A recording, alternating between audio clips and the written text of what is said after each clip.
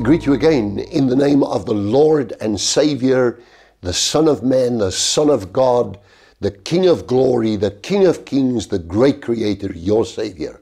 And I greet you in His name to the glory of God the Father. I spent a couple of days with you, and it's just here. It's easy for me here in the study. And so what I've chosen this time is something which is beautiful. Jewish artwork is, in my opinion, by a long shot. If you go to the art shops in Jerusalem, by a long shot, the most beautiful artwork that you can find. These are but small items, but I have seen stuff there that you may not desire, but I have greatly desired, and if I only could, I would have bought those things and brought them and shipped them out to South Africa. Man, they're beautiful. And here is just a story of a 17-year-old boy, and they've got his hair quite nice according to the biblical description, like curly, but you can't see that it's red hair. He was a reddish or ruddy boy, and here is his little slingshot that he's got in his hand. You've got Goliath in the front, and with a sword of Goliath over there, and he's standing, and David is fighting uphill.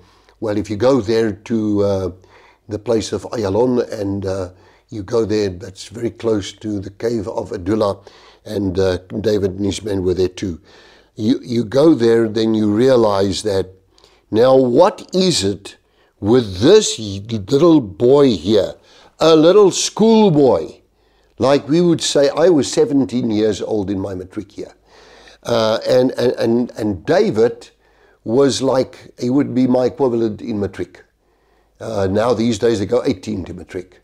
And what would put him over this particular giant by the name of Goliath? Number one is, when the Holy Spirit comes upon you, 1 Samuel chapter 16, King Saul was first anointed, and then later on David would be anointed because of Saul's disobedience as king of all Israel. And so what would give him the ability to bring down a giant, turn a whole war around, put the Philistines to run, put the fear of the Lord in them, get the army of God time to pick up all the pieces of gold or whatever they carried and shipped with them wherever they went. Just a little boy, and let me take you something and show you something else just here from the very self-same river is this handful of stones. I love this. If you look at that one there, where my thumb is touching, it's in the shape of a heart. And David took a slingshot, and what he did is, let's take one of these. This is obviously a modern made one, but if I can get it out, I'll get it out and I'll show you this little one. It's just a little stuck here. Yeah, there we are. Here's a slingshot. So you put a stone in there, and then you would go like that and whip it. I was thinking the other day, just the accuracy of these stones. This is what brought a giant down. Now let me tell you something. What do you think? Does it take you, if you're full of the Holy Spirit, to bring any giant down in your life and win the battle?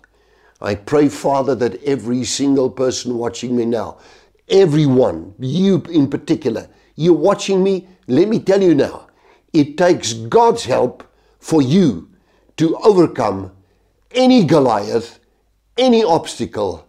With very little, you can strike the victory because of your covenant with God.